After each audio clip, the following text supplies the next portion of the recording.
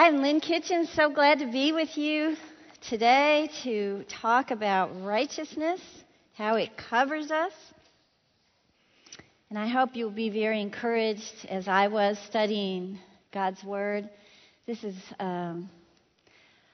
such an amazing topic. God is so gracious to us. I hope that's what you think when you walk out of the room today, God's graciousness.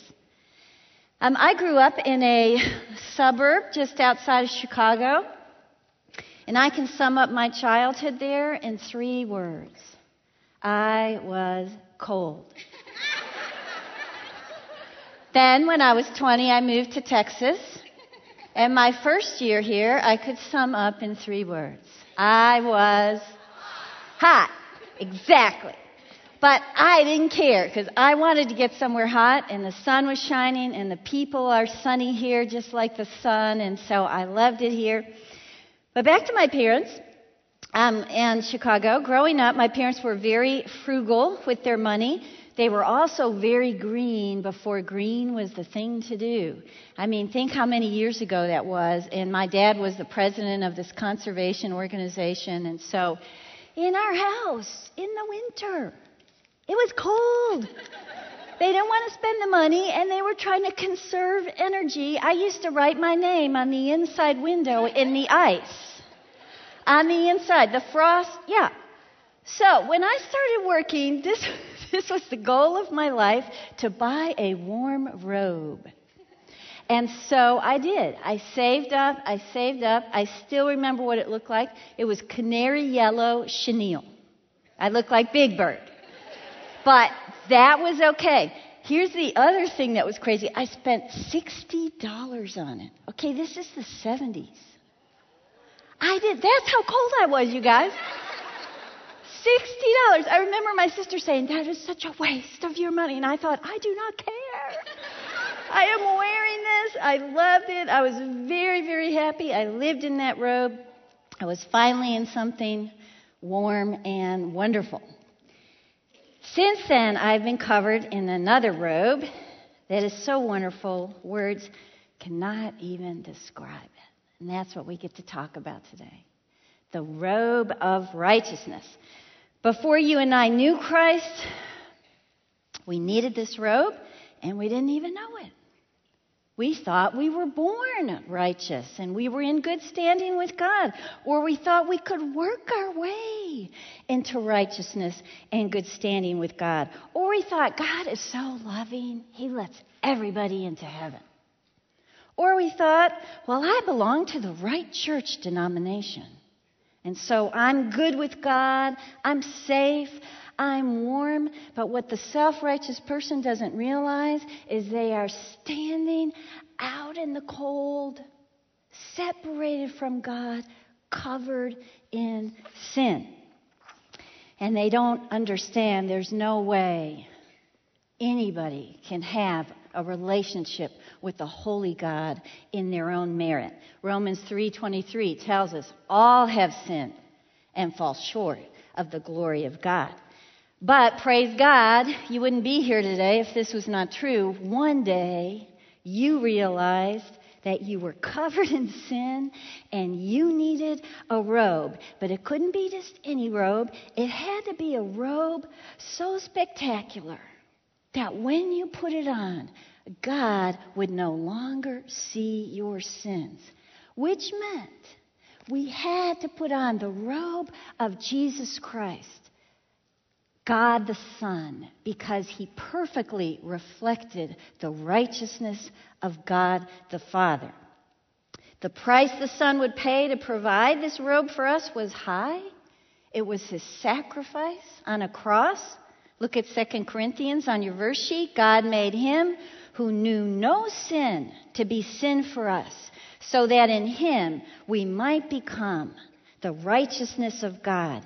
The day you believed in the sacrifice of Jesus Christ, the day you believed Jesus paid the penalty for the sin that belonged to us, the day you realized I am standing out in the cold apart from a relationship with my God, that was the day You receive the robe of righteousness, the most spectacular robe you will ever wear, and you didn't get it by money, by your good works, by your kind deeds, by keeping a list of right and wrongs, and by being a member of a particular denomination. You receive the robe of righteousness by faith in Jesus Christ only. Look on your verse sheet, Romans 1. For in the gospel of righteousness from God is revealed, a righteousness that is by faith from first to last. Romans 3. This righteousness from God comes through faith in Jesus Christ to all who believe. Romans 4. To the man who does not work, but trusts God, who justifies the wicked, his faith is credited as righteousness. Okay, there are two aspects to righteousness I want to look at today. First, righteousness is positional. It alters my standing with God. Once I was condemned to eternal separation from God, when I wear the robe of righteousness, now I am called a child of God. What a change in my position. And I will forever be a child of God. I will never take the robe off. And it doesn't mean that I was made sinless when I put on the robe of Christ. If that were true, you and I would never sin again. What it does mean is my sins were covered up by Christ. And so when God looks at me, I am forgiven. He sees I'm wearing the righteous robe I received from His Son in faith, and my sins will no longer be counted against me. Just like we sang a second ago, I'm covered. I'm covered. And I asked Jennifer to sing the other song, that Behold the Lamb of God before the throne of God. It gives me shivers every time I sing it. And I love this verse. It's talking about our new position of righteousness. Behold, and there the risen Lamb, my perfect, spotless righteousness. The great unchangeable I am, the King of glory and of grace. One with Himself, I cannot die.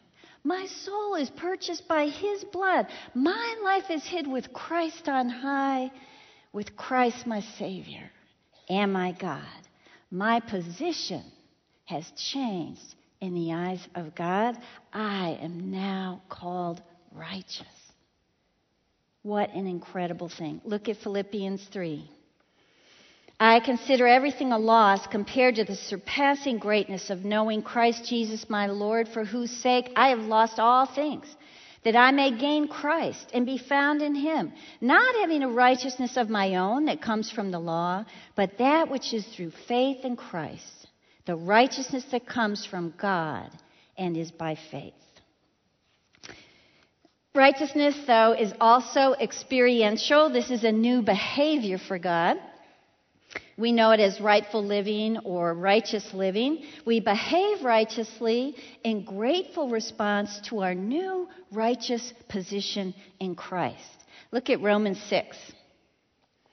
You have been set free from sin and have become slaves to righteousness. Just as you used to offer the parts of your body in slavery to impurity and wickedness, so now offer them in slavery to righteousness, leading to holiness. I thought about slavery, and one of the things a slave had to do was give up the things that they loved most. And as a slave to Christ, we realize we must do the same thing. Our old habits, now that we wear the robe, our old habits, our old patterns, pursuits, activities are not fitting under the new robe that we are wearing. We can't make excuses anymore that this is just the way I am. I just have a short temper. I say things that I want to say. I speak my mind. This is how my parents were. I'm just not a patient person. I need all my ducks in a row. I'm just competitive. I've always watched this show. I have a short temper. I'm flirty. I need control. wearing this new robe of righteousness, we decide we have to be willing to conform to God's Son and let Him chip away at all the sins that have just become comfortable to us and dictate our life and how we decide to live. I don't know if any of you are Alfred Hitchcock fans, the old movies. I just love them. Our family loved them, and I think I've seen every one of them. And Cassie, my daughter, some way did not ever see the Hitchcock movie, The Birds. Okay, so we talk about it and stuff about, oh, this is a great movie. Well, she was in college, was home, and I said, you have still not seen The Birds? And she said, no. I go, okay, let's watch it tonight. So we're sitting there watching it, and in the middle of it, she turns and looks at me and says, the birds want to hurt the people? I don't know what she thought the birds would do, sing with the people. I don't know. When we come to Christ, we've had these sins flying in and out of our life. They're dark, they're dangerous, and all of a sudden we look up and go, you mean these sins have been hurting me? Whoa. I just didn't even realize that. I'm going to start walking away from them and walking to Christ and changing my life. I have to tell you this real fast, even though it doesn't have anything to do with this. But it is a bird story. We have 3 peacocks that love our house and live around our house. They're always looking in the window at me. But one day, this week, Ted leaves his garage door open. Mine's shut, his side's open. I step into the garage and press the button to shut his garage door. As I do that, the 3 peacocks that have been roosting inside the garage that I don't realize come out of nowhere, and peacocks are flying around me. I'm in the middle of the garage screaming, waving my arms, and I thought, this is just like the movie, The Birds. Except these are a lot bigger birds. Oh, I got out of there as quick as I could. When we start walking this new path, we remind ourselves, my new righteous acts are not changing my position in God's mind. He's not more saving me. He's not more loving me. This is just part of what I am now. They don't change my salvation status. I am not working to please God. I am working because of God, allowing Him, wanting His glory. We will become His hands and feet on this earth, and that's what we want. That's why we choose righteous acts. And the Apostle John expected those who are wearing the righteous robe of Jesus will also do the righteous acts of Jesus. Look at 1 John.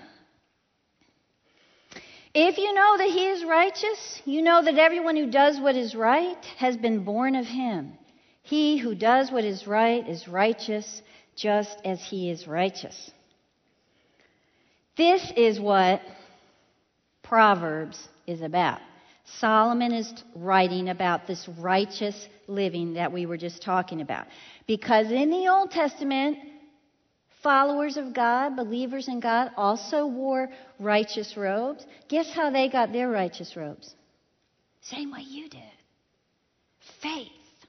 Not by works, faith. And they had faith in the promises of God. They didn't have Jesus with them. He wasn't born yet. But they believed in God's promises. And one of those promises was that one day God would send a Messiah who would be their Redeemer.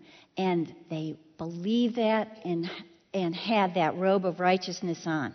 And so it was Solomon's desire, chapter 1, verse 3, that the people who feared God would live out their faith by the right behavior that is right and just and fair, verse 3.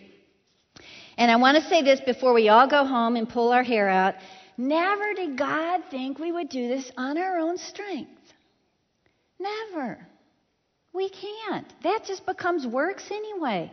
We have to do this in God's strength. We can do amazing things in God's strength, even righteous things.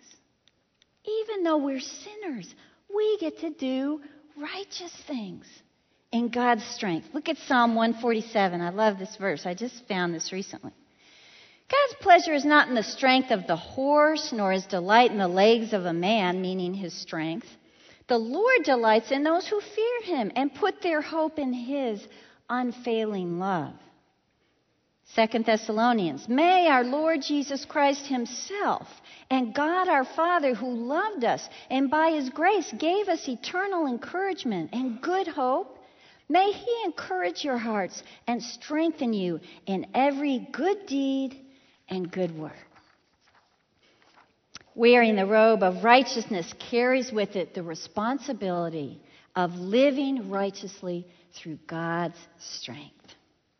So let's open up Proverbs, see what righteousness looks like. Turn to chapter 4. And we're going to go back and forth through a few verses here. So get your Bible where you can get to it. 4:18.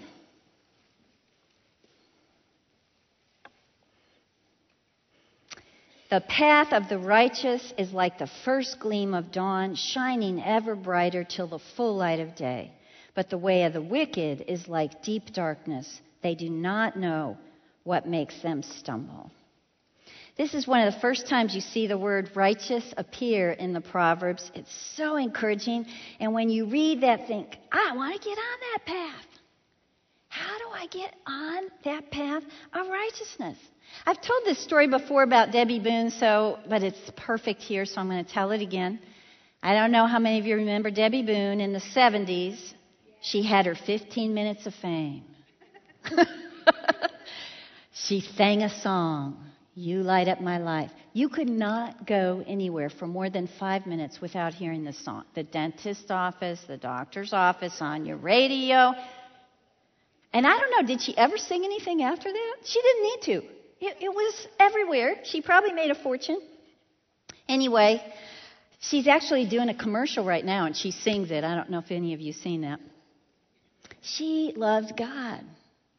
And back in the 70s, I so appreciated her. I happened to have on a talk show, I was visiting my mom. She was about to be married. She was following God's word. She was not living or sleeping with her boyfriend until they were married. And the host of this talk show said, doesn't it bother you a little bit that God just doesn't want you to have fun and he's just keeping you from experiencing these wonderful things? And Debbie was so sharp. She said, oh, you've just got a misunderstanding of what God's commands are. God gives me commands so I will experience good things. So I won't suffer bad consequences. And the host had nothing to say to that. How do we step on to the righteous path that gleams like the dawn? We have to look at God's commands in a new way.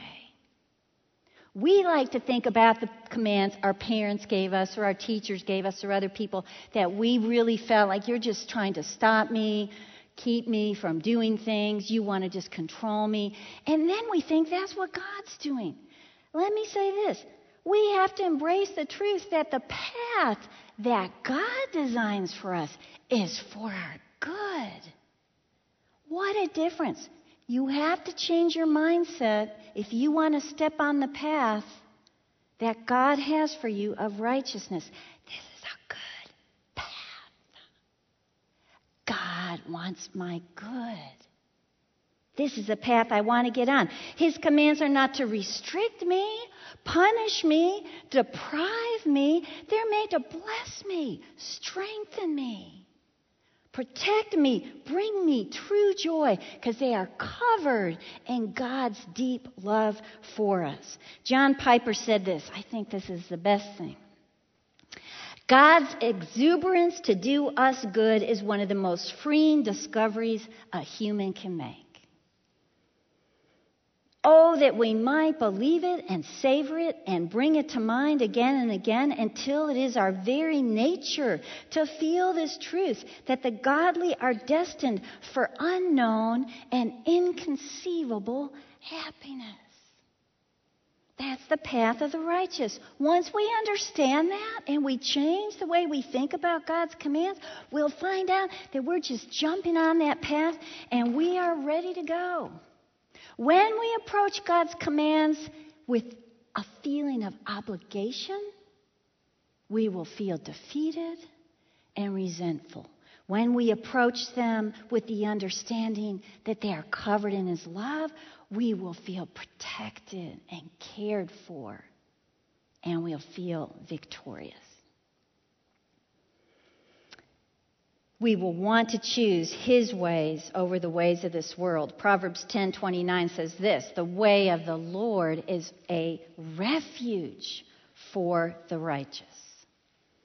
Look at 1 John with me, verse 5.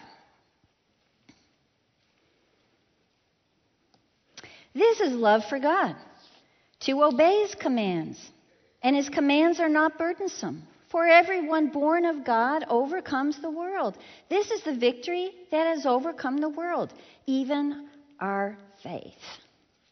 So we realize the path of the righteous is a path of obedience to God that leads us to a bright future, like Proverbs 4:18 said. It's a gift. And look at 4:19. What's our other alternative?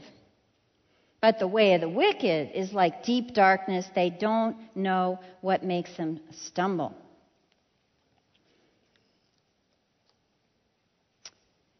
Here's the problem. Our world has this idea of freedom turned around. They believe the less boundaries you have on your behavior, the more free you are. But how free really is the individual who makes their own path and ignores the path of God? This is when we find that we have physical sickness, emotional sickness, relational sickness, heart sickness. These are all enslaving issues, not freedom issues. When we walk in the freedom that comes with staying on God's path, we are free indeed. Turn in your Bibles, Proverbs 29:6.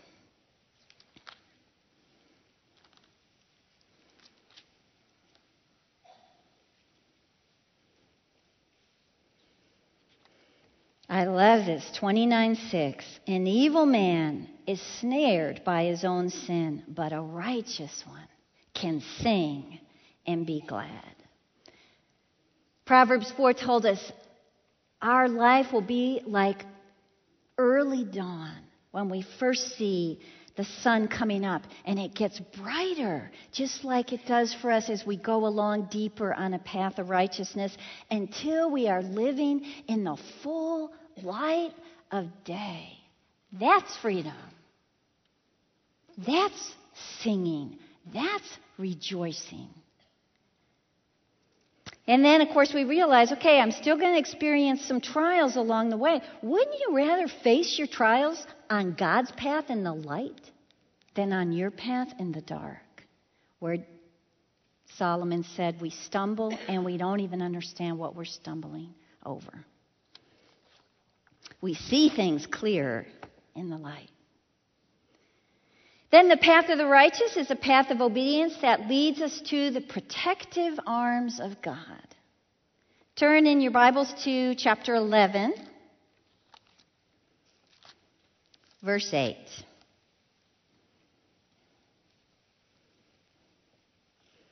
The righteous man is rescued from trouble, and it comes on the wicked instead.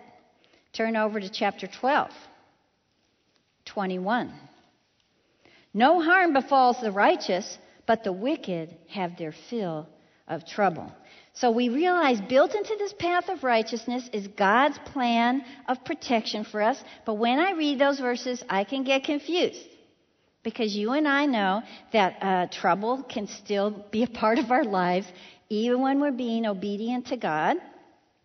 Even Jesus said, in this world you will have many troubles. So what do these verses mean? I think you know what they mean. I know what they mean. Every time I decide to step off the righteous path and do things my way, guess what's coming into my life at that moment? Lots and lots of trouble. You and I know what he's meaning here. Solomon's talking about bringing unnecessary trouble in our lives because we have stepped off God's ways and tried to do things our ways. Remember Pigpen in the Charlie Brown cartoon series? He was that dirty little guy, and everywhere he went, a cloud of dust and dirt just followed him everywhere he went. You know, when we are living selfishly, ignoring God's way, those little troubles are just behind us. Don't you know people who trouble follows them everywhere they go? And I bet you they are not following God's ways. Solomon is saying there is health and protection when you're staying on the righteous path. Righteous living will avert trouble. Here's why. I want you to turn to chapter 15. It's because we don't walk the path alone. What a wonderful thing. 15:29. It tells us the Lord is far from the wicked, but he hears the prayer of the righteous. The wicked have chosen to distance themselves from their Creator. So the path they walk alone. But God is the companion of the righteous. We walk with him on the path that he designed. He hears our cries. We talk with him. He talks to us. And we realize that when we follow his lead, our path becomes a safe, strong path. Look at chapter 11, verse 5.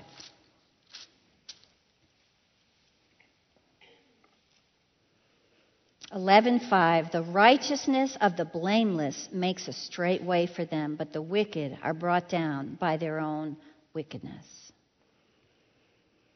Then the path of the righteous is a path of obedience that leads us to a life that fulfills us. We often hear people speak this about life, this phrase, is this all there is? Is this all there is? Well, the short answer is no. No, but we shouldn't wonder why people ask that question if they don't know the Lord, because they're not finding anything to fulfill them in this world, because they weren't created to find fulfillment in all that the world has to offer. We cannot be satisfied apart from God. Mick Jagger was right. We can't get no satisfaction apart from God. That's exactly right. But he wants to fulfill us. So that feeling of fulfillment and purpose and contentment is the result of a right relationship with our Creator. Look at Proverbs 21:21.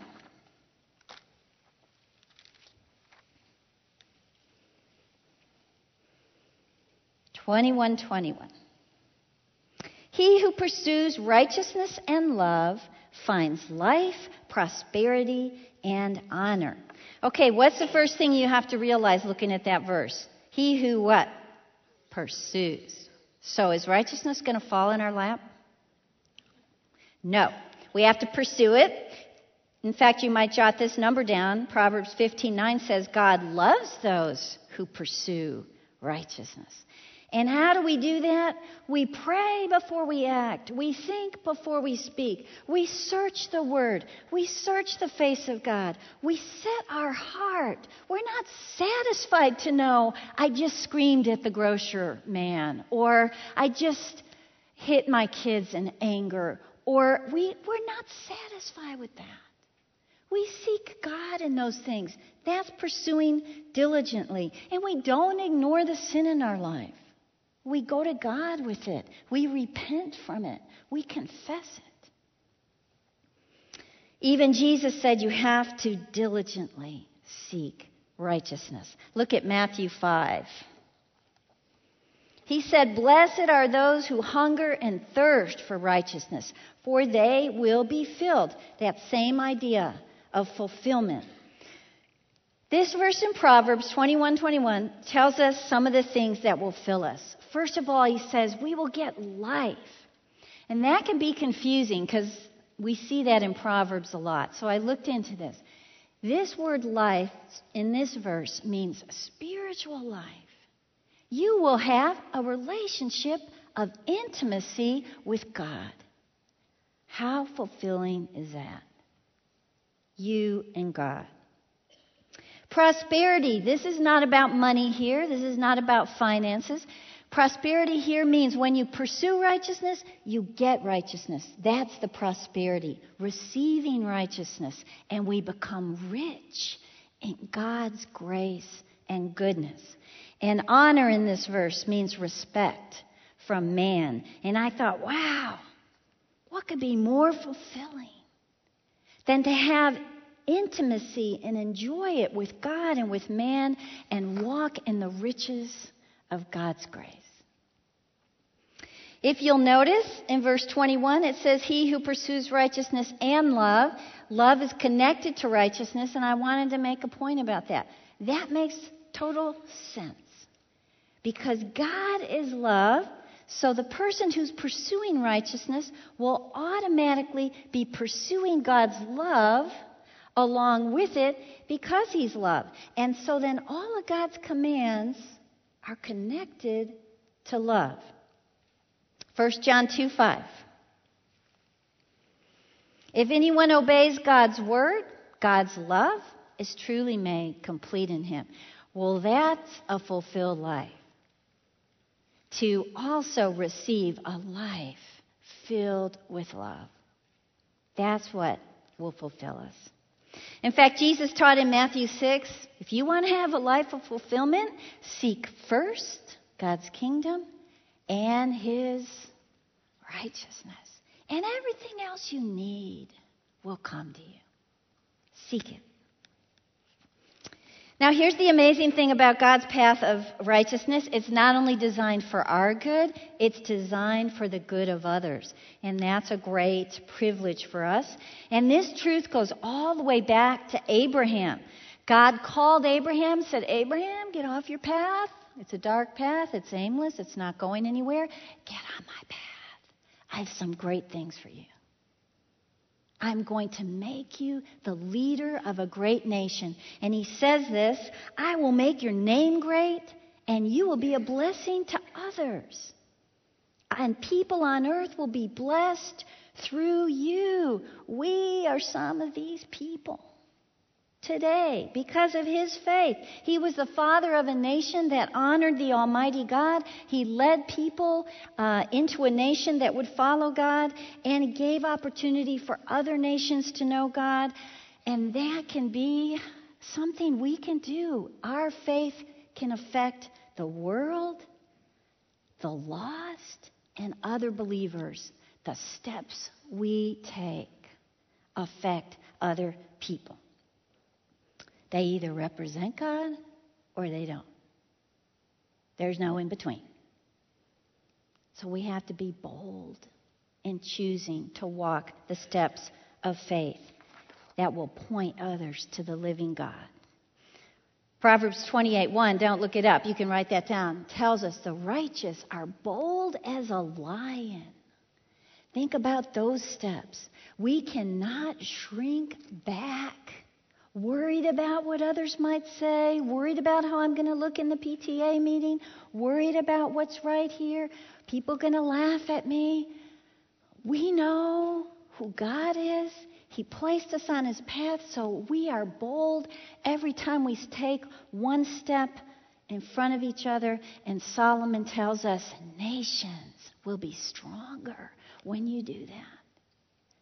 Your community will be stronger when you do that. The schools will be stronger when you do that. Your families will be stronger when you do that.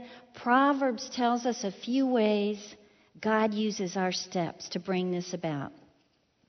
The path of the righteous is a path of obedience that leads others to the justice of God.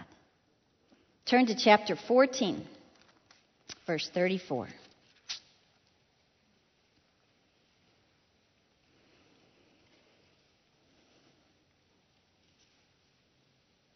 I thought this was an edifying few verses for us at this time of the year with the election around the corner.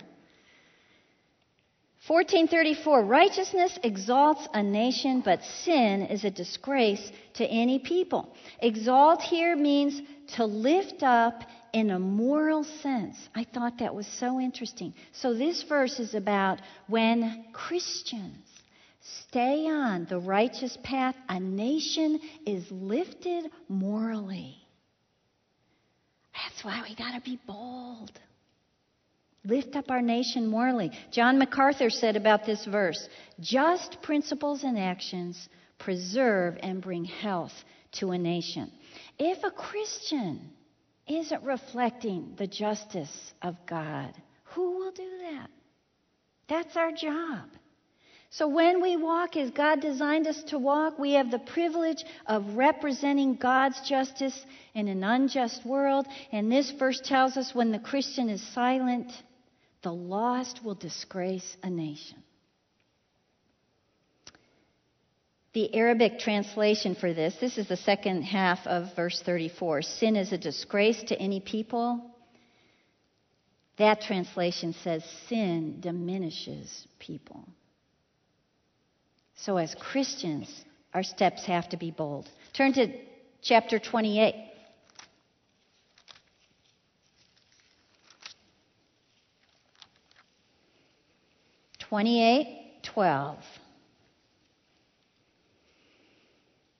When the righteous triumph, there is great elation. But when the wicked rise to power, men go into hiding. We just have to look at history to see how this has been true in the world today. When righteous rule, people are glad and happy because there's order and there's justice. When the wicked rule, people go into hiding. Why? Because there's turmoil and there's oppression. So stay strong. We represent the justice of God when we are walking down our path, and a nation rejoices in that. The path of the righteous is a path of obedience that also leads others to the heart of God. Turn to chapter 21.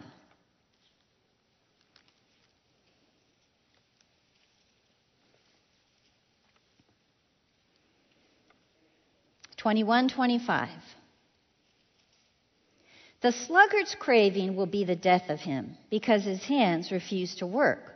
All day long he craves for more, but the righteous give without sparing. The sin of covetousness is the mark of a lazy man. The act of benevolence is the mark of a righteous man. The lazy waits, the righteous gives. We have the opportunity to represent the giving, generous heart of God every time we behave in this righteous way in this verse. Okay, turn to chapter 29.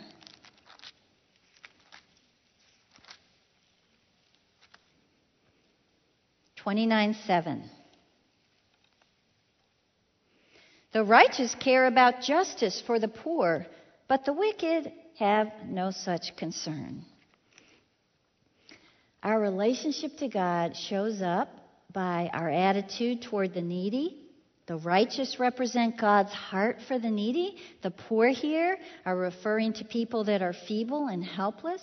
It's easy for these people to be shunned in a society, to be overlooked and ignored. The wicked man, it says in this verse, is not interested in these people because he's pretty much just interested about himself. We show the heart of God by caring about the needy. We treat them with respect and we plead their cause and their case. I thought about my niece. I have a niece in LA who works in the inner city. She's 26, and she works with these teen moms that are unmarried and live in their homes and have a child or two. And it's so fun because she sends us pictures all the time. Here we are at the zoo. Here we are here. We're at the library. She's always with the kids. Every single time one of them has a baby, Emily's there in the hospital with them. She also takes them to camps to teach them about God's ways and raising their child in God's ways. And she leads them into the Word of God. She's besides the poor and the needy, and has that attitude of respect for them. These are just a couple of the ways that we can affect a country and a community. But here's our ultimate hope. When we're walking that path of righteousness, our hope is that the lost will see us. And they'll see that we are representing God's loving heart. And they'll see that we're representing God's good justice. And they'll think, I want to get on that path. I like what I see. I want to get on that path. I have a friend who's in the publishing business. He was here just about a month ago and telling me about a book. You may know this. If you do, come up to me later and tell me, because I'll let you all know. He published a book recently about a radical Muslim who came to America. He was trained to despise us, and he did. And he came here to try to think of what he could do to harm us and be an issue in our country. But before he could do anything, he had this very serious car wreck. Now, he hadn't been here very long. He didn't know anybody. He was very shocked that people stopped their cars and got out and came and helped him. He was very shocked when he found himself in a hospital. He was more shocked that people kept saying, "How are you?" And people would say, "I'm worried about you. I care about you." Nurses would tell him, "I care about you." The doctor would tell him. It was absolutely nothing he'd ever been told what we would be like. It shocked him. It upset him. It scared him. Now, the doctor didn't take long to realize nobody's visiting him. He doesn't really have any money, and nobody's going to care for him. So he said, "Okay, it's time to leave the hospital, but where are you going to go? Who's going to help you?" And the man said, I don't know. The doctor says, "Come live at my house. And you can convalesce at my house, and we'll take care of you because we care about you." Now, that was kind of the last straw for this man who wanted to hate us all. It's an incredible story. He talks about being in the doctor's house and falling on the floor and saying, "I want to get on the path that they're on. I want their God." And now he wears the righteous robe of Christ. God surrounded him with people wearing the robe of Christ. It's a privilege to wear that robe. It's a responsibility to reflect the righteousness of Christ. And it's a joy to understand we can accomplish that when we remember God is on the path with us. Let's pray. Lord, you are so good to us. Thank you for covering us with your grace, your mercies, your forgiveness.